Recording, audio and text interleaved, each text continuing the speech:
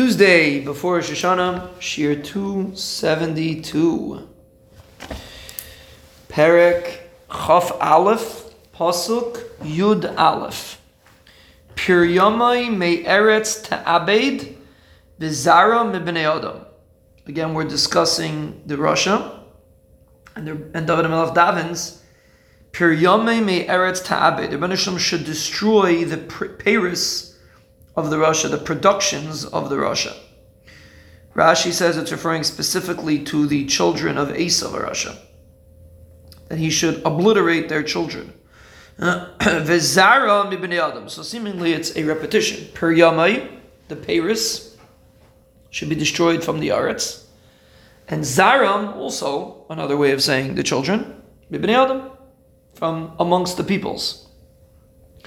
The Malbim has an interesting Haisafa, which is a little bit, not really a different shot, it's just an interesting way of looking at it.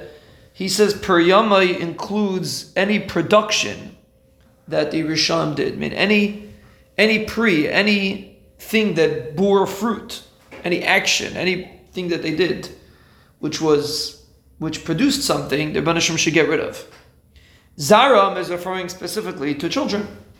So that's Zaram ibn Adam. So we're referring to their actions, their productions, and Zaram. But either way, we're viewing it as, number one, a pri, even if it's a child, but the Rasha has a peri, he has something that he produced in this world. So that, the problem with that is that we want to avoid any association with the Rasha, so therefore we ask, David HaMelech asked that the Rebbeinu Shalom should destroy all Paris. Any production of the Rasha can have a negative influence on the world. V'zarim ibnei Adam, that's just the zara. It means that even if we don't view it as a pri, it's just a remnant. We want to get rid of the children because we don't want any remnant of the Rasha to be left. So it could be two things are going on over here.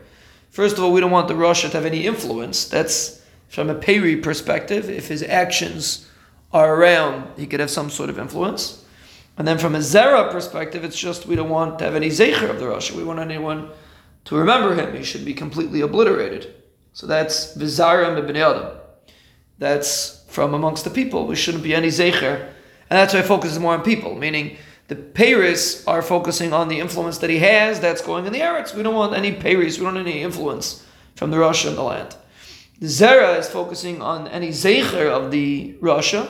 Then we say maybe the Adam. We don't want any human beings to remember, to have any sort of connection to the Rasha, and therefore we're davening that the Rebbeinu Shalom should remove them completely from the land.